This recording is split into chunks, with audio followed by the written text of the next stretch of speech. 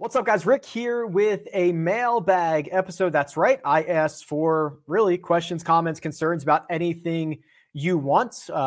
Really no boundaries here. And it's something I like to do every so often. This felt like a really good time to do it. Now, this time around, I wanted it to kind of be truly a mailbag episode. So to me, a mailbag is you have a bunch of questions in mailbag, you reach in, you open it up, and you read it without ever seeing it before. Now, obviously, I have seen some of these questions before because they were either tweeted at me or something like that. But I have intentionally not seen a lot of these questions because my wife, there she is, Armina, she's going to read them. So, Armina, you've been compiling these.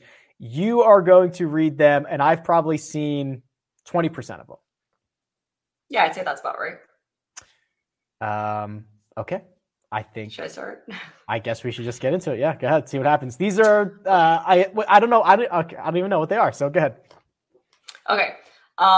So the first question is from Tom Jacobs. He wants to know the origin story of Rick Run Good, the move to Vegas and how that came about, and when the shift to making golf content your career occurred. Okay. So I did see this, and, there was a lot of these questions, which is like, what's the origin story? How did you start doing this? All that stuff. So I'll just knock it out here with Tom's question. So thanks, Tom. My background is in marketing automation, which is essentially just working in giant databases. And as I was working in giant databases, I realized I could make databases, and I could make sports stats databases or golf stats databases. And that's what I did. And I just kind of grew it as much as possible, put as much information in as I could, and used it for whatever, projections, making lineups, making bets, whatever that might be. When I wanted I wanted a way to always be able to access it. So I put it onto a website that was, I think it was password protected. I was the only one who had access to it, but I could access reports and my data wherever I was. Then I started sharing it with my buddies. They liked it. I said, maybe this is something others are going to like. Maybe I should start charging for this.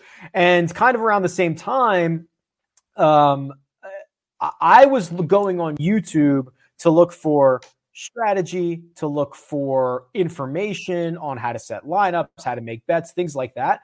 And it's a very, very secretive industry, as you can imagine. So I said,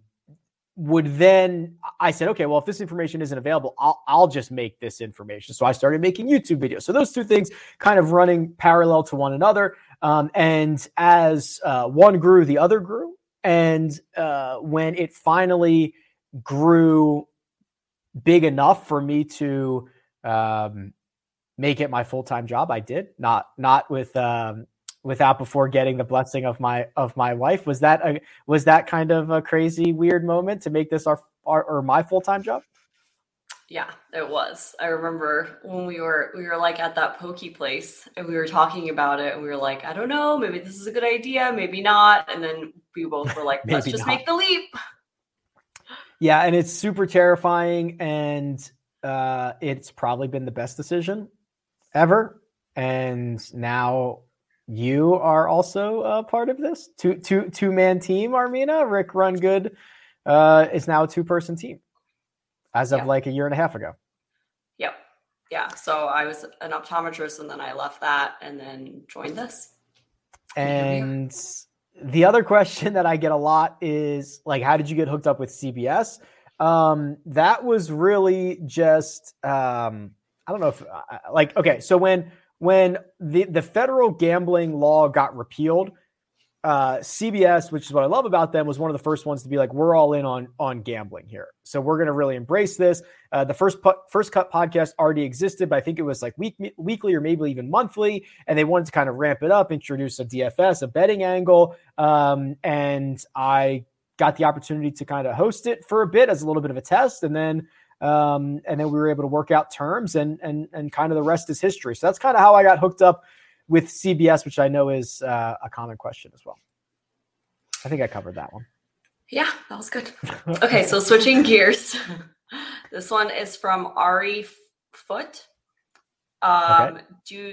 Do you put T5s or 10 bets on all your outrights, or 20s or higher on the long shots? Okay. So top 5, top 20, top 10 bets on all my outrights. No, generally just the longer ones. Call it, yeah, I don't know what the comments said. Maybe call it like 25 to 1 or longer. Actually, sometimes it's probably even like 35 to 1 or longer, which is really just an insurance policy for golfers who might not have a ton of huge win equity, but are going to pop near the top of the leaderboard. Off the top of my head, I feel like Mackenzie Hughes could fit into this category, right? I feel like, even like Kevin Kisner's of the world, guys that are going to a couple times a year finish T5, but might not win. These are the guys that you don't want to lose everything with. I'd rather take the outright number in full, not feel like I have to make my own each way for some of the shorter guys. So no, it's not everyone. It's generally just the longer odds because those are the ones that are obviously less likely to actually win the golf tournament. Jay asks, what are your new goals? Maybe broadcasting for a network golf show, golf channel, etc. Or are you content with your current status, which is great, but I feel you are never satisfied. Think you have a great on-air persona and excellent interview skills. Cheers from Vegas. Oh, thanks, Jay. Oh, if it's Jay from Vegas, I know a Jay from Vegas. I'm assuming it's that Jay from Vegas. I don't know, but thanks, Jay. I don't know. This might be a better question for you. Like, am I ever content? I mean, no, you're not. You're not. You're definitely not complacent, and you're definitely never like, okay, this is good enough. Yeah, exactly. I mean, without I don't know if there's specific goals, right? But I think that without giving too much away, I'm trying to get more involved in things, as you can imagine. But I think the main goal would be, whether it's for me or whether it's for somebody else, to start bringing the DFS and the gambling side of golf more mainstream. That is an area that has generally been untapped. I mean, listen, the PGA Tour didn't even acknowledge that gambling existed as of like 2 years ago, right? So it's something that they have just started to get into in terms of showing odds on leaderboards and matchups and stuff like that. But there's still significant, golf is still significantly behind a lot of other sports. So that is certainly a goal. I think, and I do set a lot of goals, and my main goal will always continue to be building the best tools I can. Like that's my pure passion. That's rickrungood.com, building the best tools that I can possibly do, adding more data like that to me is the core, and everything else is great as well. But that's what I love doing. So that will always be a pretty significant focus and a pretty big goal. This is a good one. Sal Vetri says, how do you explain to new people in your life what you do for a living? This is so hard. Actually, it's not that hard. So we had to like figure out what we were going to say. We usually say we run a golf media company. That's the line. And 99% of the time it ends there and they go, oh, cool. Sounds great. And then if anybody's like, oh, I play golf, like, what do you mean by that? Then you can go into it a little bit further. But it's really weird because I see myself as having like 3 full-time jobs. Like one's the website, which is the biggest portion of the income. One is content, which would be like YouTube stuff. And one would be like what some people classify as like talent, like going on CBS Sports HQ, doing things for like other networks or other media outlets. So I kind of see it as like a 3-headed beast. So it's difficult to say that when I'm meeting somebody new. So I just say golf media company. And then if they're really curious, I'll dive into it from there. But that has worked for us so far. But it took us a while to get to that, didn't it? Yeah, there were a lot of different a lot of iterations before Golf we got data to like, website. okay, this is, yeah. But then they were like confused about that, and they didn't know if you did any podcasting or anything like that too. So anyway, okay, so PD asks, do you ever hold back anything on DFS so the public isn't also riding all of your guys? That's a good question. It is, but no. One, I do not move the needle that much. So there's no point in me holding anything back. Like if I literally moved the needle, you could argue that a content creator would be in a better position not telling people what they're doing. However, the whole Rick Run Good brand is basically built on transparency, which wouldn't make any sense. And also, especially in golf, super volatile, right? So even if I was trying to pull a fast one, keep guys away, who knows if they're ever going to be successful. I could talk up guys that I'm not planning on playing, but who knows if that's ever going to be successful. I don't like the idea of it. It doesn't make much sense. It would almost be too hard to do. And at the very least, I couldn't do it if I wanted to, because I don't move the needle. The other thing would be, and people know this in the Slack all the time, like the Slack could probably guess my $200 single entry lineup every single week. And then when a contest starts, they will see that all of the guys that I've been talking about all week, I have played, and I will just live and die with those guys. Okay. Dylan Schmittler. What's the over under? What's the over under on Bryson Majors in 2022? I mean, the real number is probably 0.5, right? Like, is he going to win one or not? I'm pretty bullish that he could win the Masters, right? I think the whole thing that he's designed is built around Augusta National. And if you remember, he barely made the cut. Was it in November or April? Barely made the cut. Was that in November or April? I guess it may have been in November. But played much better on the weekend. Remember, he was having like the dizzy spells or whatever. I don't know. But the way that he's designed is built for Augusta. It will also be incredibly beneficial at US Opens. So PGA Championships, fine. Open Championships, it might not be that good, but we'll find out. I would not be remotely surprised. The real number is 0.5. But I really do like Bryson's chances of winning a major this year. This is a Twitter DM. What's something you're passionate about that you rarely talk about? I know what this is. Really?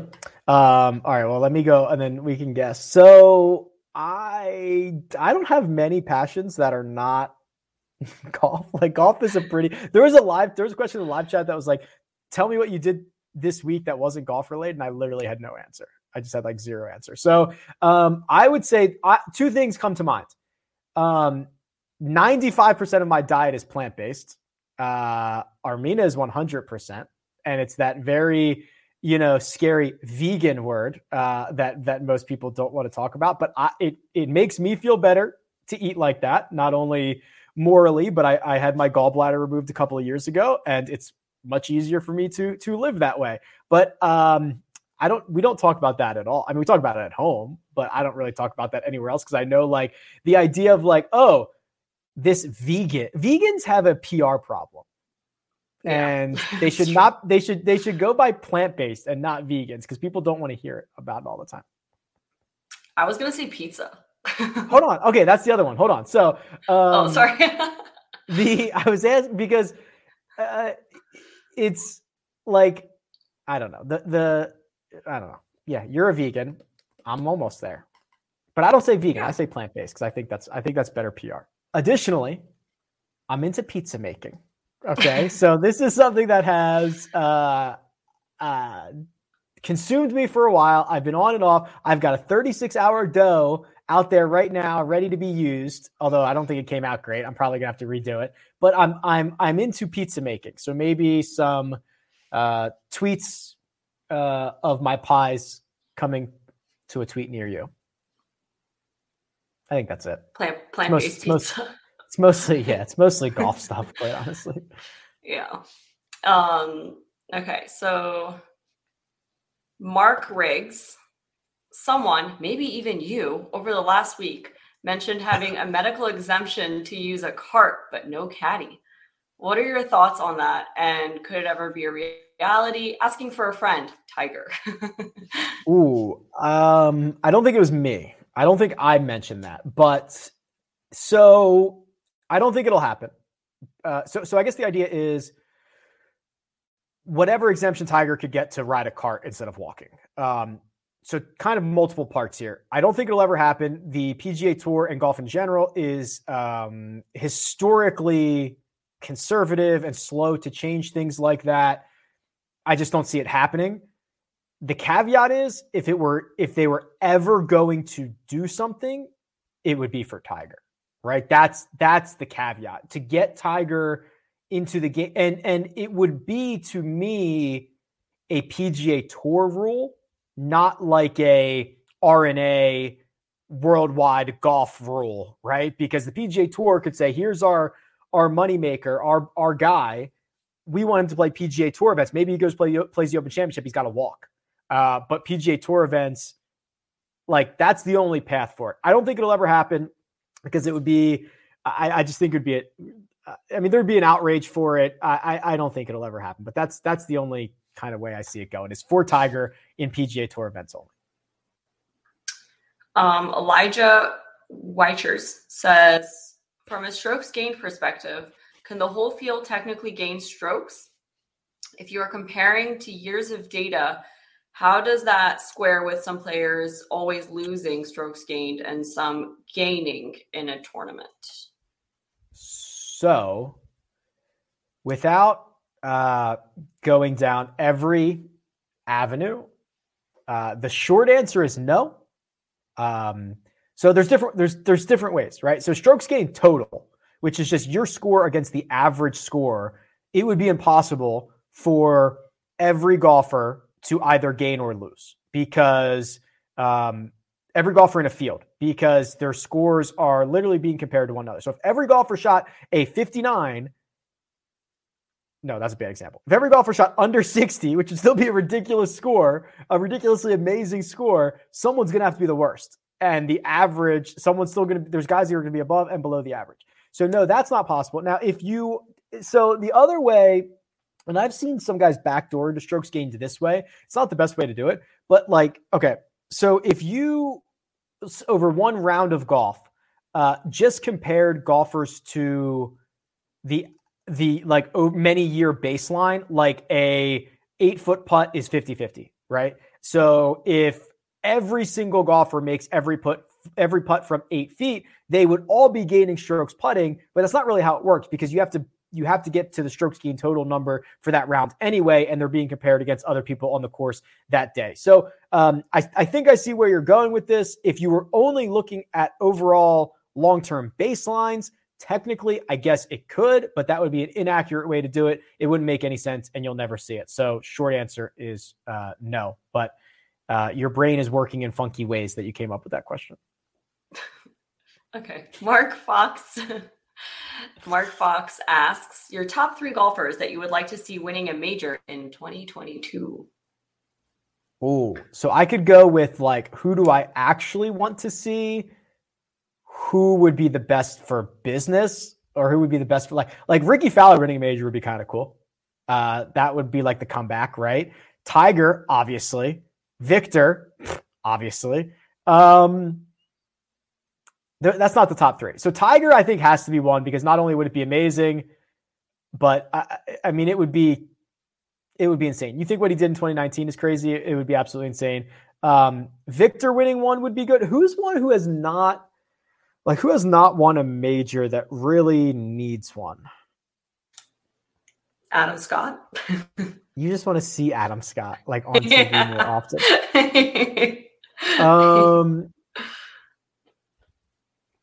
It would have been Rahm until he just won one. Xander would be kind of cool. I'll go Tiger, Xander, Victor. Okay, that's good. Okay. Who would you pick? Next Adam question. Scott. Adam Scott. Adam Scott. Kiradad Affy Barnrat. Nice. I just like saying that name. And I mean, another one for Victor. I don't know. Definitely. Oh, wait, has he won one? No. Okay. One for Victor? One for Victor. The best for business would be Tiger, Fowler, Spieth, maybe. Just like getting that thing going again. Like that'd be good for golf, I think. Okay. That's fun. Okay. Fun game. So this is a Twitter DM. As an RRG subscriber, so I don't know if that means rickrungood.com, probably. Oh, well, what's the rest of the question? Is there anything new we can expect for 2022? Oh, that doesn't really help. So that could be YouTube or I guess the website. Yeah. It's got to be the website, right? Yeah, probably. Okay.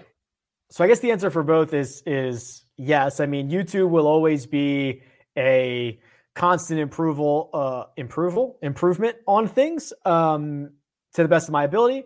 And the website, yeah. So I don't know if you've been paying attention, there's something I think that's pretty special that's happening on the website right now, which is data. It's probably becoming one of the larger golf data websites available. I mean, by the time we get a couple months or weeks into 2022, it's going to have every single round ever played on the PGA Tour by strokes gained metrics, every single round played on the Senior Tour ever, every single round played on the Korn Ferry Tour ever. There's already 10 years of European Tour data loaded in there. And the point of that's kind of really a big step one is to load in all of that, because then you don't have any gaps, right? So golf is not just a game where everybody plays on the PGA Tour or everyone plays in just America. So once you have Korn Ferry data, PGA data, senior data, Euro data, you've now basically run the gamut of where everybody could play for the vast majority of players.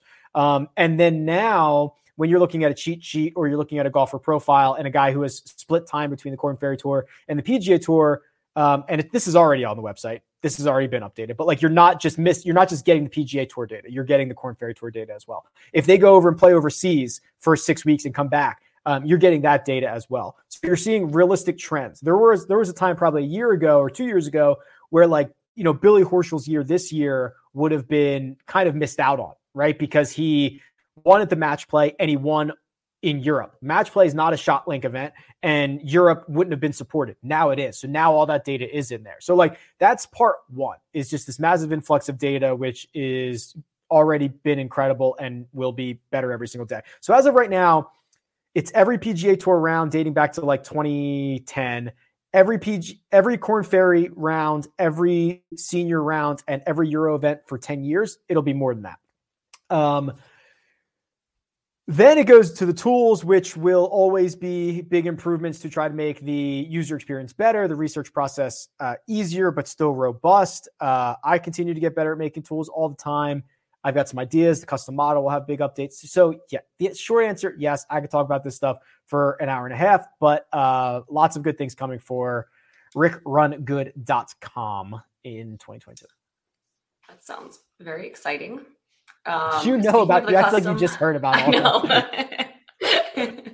Speaking of the custom model, Nathan Baum asks, what is the difference between the custom model you build on the Monday DFS pods versus the model you discussed on the Tuesday Best Bets pods? Ooh, okay. Monday's custom model is literally a tool on rickrungood.com that is called custom model, and it allows you to choose any time frame, any stats that you want, and apply weights to those stats, and then it ranks those players accordingly. The model that I talk about on the Tuesday show is also on rickrungood.com. It's called the Tournament Predictor tool, where that is actually a tool that is simulating the results of the tournament 1,000 times and then showing you how often a golfer is finishing first, top 5, top 10, top 20, comparing that to the odds. So that the calculations are different because you, as the user of the custom model, you can choose rounds, stats that are important to you, all that good stuff, and weigh them. The tournament predictor is kind of like my little secret sauce that takes into account recent form, long-term form, course history when available. Additionally, it really likes volatility, right? Because that's how you win golf tournaments. It really, really likes volatility. So it's just kind of like my secret sauce. So they are different. Brady asks, what? I don't know how long, like, should I be, how many are left? Like, should I be going faster or slower? Like, how many questions? There's only four left. Oh, okay. Jeez. I could have taken more time on some of these. Okay. It's okay. Oh, yeah, I bet. So Brady asks, what to this point has been your favorite golf moment to cover? Oh, God. There's been so many good ones. I think that I will remember the 19 Presidents Cup a lot. That was the first event I did with CBS. It was overnight, so it stuck out, and it was really one of the first events that I really covered, like doing this full time. So that will always, I'll remember that. The Hideki Masters was awesome. Not only because of the way he played, but he had the quote about, I was sitting in my car playing video games or whatever on his phone during the rain delay. Then the huge win for Japan, just awesome. I'm trying to think what else. There's probably, what was I at in person? I went to the U.S. Open at Torrey, but I was only there Thursday. But that's just a different feel. So I'll always remember that. But I don't know. Probably President's Cup and Hideki's Masters, I think. Yeah, I remember those.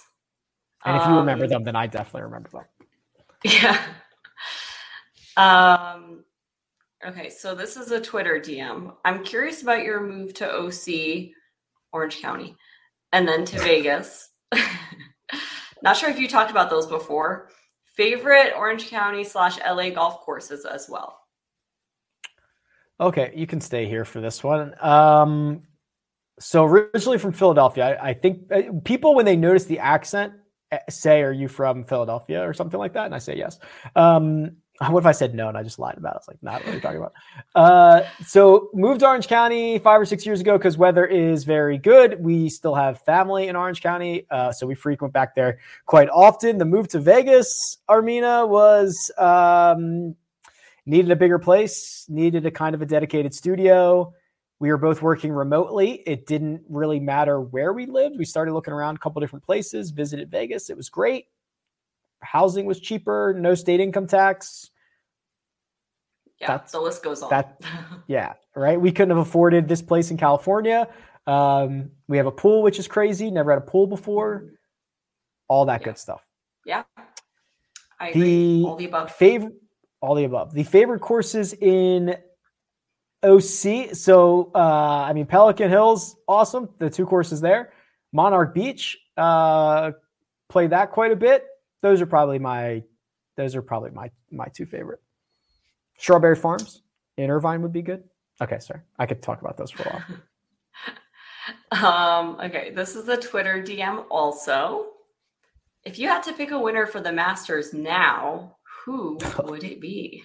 It's always one of these. I don't know. This is always just a great way to make me look silly. I think that. All right, so a couple of items. You could go with the pure course hit, like if you said Jordan Spieth, how could you ever be wrong, right? The guy's just absolutely dominant. How could you be wrong about that? The guys that I think are trending in the right direction, like Justin Thomas, right? I don't remember what his most recent finish was, but his results were getting better and better and better every single year. It's just a matter of, is one year he going to putt well? There's your question. If the answer to that is yes, he wins one of these eventually. I am likely more bullish on most that Bryson will win one. Now, Augusta National is so unique that I don't know if that's now or in the next 5 or 10 years. The other problem with that is he's not allowed to use green reading books there. Now, the caveat to that is the more he plays it, the more he will have likely made his own green reading book. So I would actually probably like to take Bryson. Bryson wins a Masters in the next 5 years, something like that. This year, I would probably take Victor. No, I would probably just Victor answer for me. I'd probably take, I think JT is a very likely candidate. The more you play it, the better he is. He's got the baseline of being a ball striker, just got LASIK done. If he can putt, he's ready to rock and roll. I'll take JT. Who would you take? Oh, I was not expecting this. I mean, Rahm, I don't know. Is that too easy? Yes, probably too easy. Okay, who I want to see is Rory. Rory would complete the career Grand Slam. Ooh. And Adam Scott's already won a Masters, so you don't have to worry about him. He'll be just fine. This is the last one. I think this is actually my favorite question. This is also a Twitter DM. If you got 100 mulligans around, do you think you could win a PGA Tour event or at least make the cut? Wait, say that again. If I got 100 mulligans a round? Yeah. So 4 rounds of 100 mulligans each. Well, I'd win. 2. Do you think you could make the cut? No, I'd win.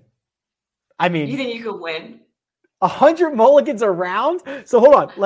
Let's be, these are not 100 strokes. These are 100 mulligans. So I still have to hit the shots. So if if I'm on number 1 and I hit it out of bounds and I use my mulligan, I've used 1 mulligan, but I still have to hit that shot. And if I do it again, I got to use another mulligan. So it's not like 100 strokes, which is actually, mulligans would make it harder. But yeah, couldn't I hit 6 iron and win this? Right. So, all right, here's what I'm thinking. But you have to keep in mind something else. This is a PGA Tour event, right? So there's people there, Adam Scott's right next to you. Aren't you nervous? Every conversation ends back to Adam Scott. Yeah, so I would be, but okay. So for reference, I'm like a 7.5 handicap, which means I shoot in the low 80s. And if I were to play a PGA Tour event in PGA Tour conditions, I would probably shoot a 110, 120, maybe. I don't know. That might be a lot. If you gave me 100 mulligans, see, this is actually kind of interesting because it's not like 100 best balls, right? So if I'm in the middle of the fairway and I hit a shot that lands on the green, I guess I wouldn't use a mulligan there, but because if I use the mulligan, I'd have to hit another shot, maybe get it closer, but I'd have to use that.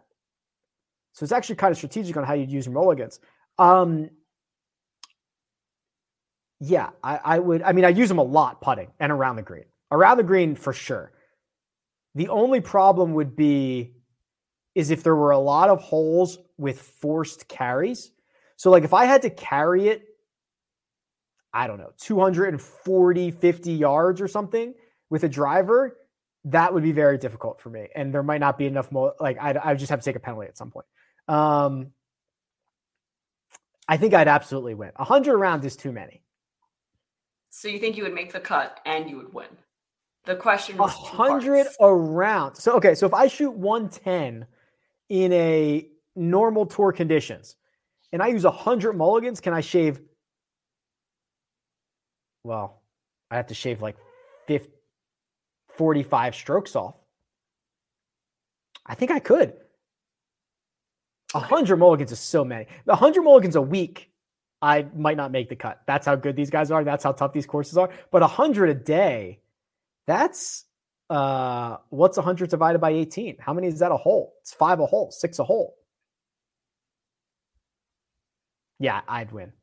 Actually, I don't know. I'm starting to think I would, but the nerves would definitely be scary. But I'd win. I'd win. I need a good caddy. And you're playing from all the way back tees, right? You have to play from the same ones as they do. Yeah, no, for sure. Yeah. And you still think you would win with all those things. So when you tip out Summerlin at 6,900 or no, 7,000 yards, like it's only going to be maybe 200 yards longer. Okay, how about this? I could win at Summerlin from the tips with 100 mulligans a day. I could win that. Actually, no. You know what? No, I wouldn't win at all. Oh my God. Because here's the problem. Sorry. Here's the problem. I would never make enough birdies to win. I was just thinking, would I no, I would never win. Sorry. Because I would have to make like 8 birdies a day.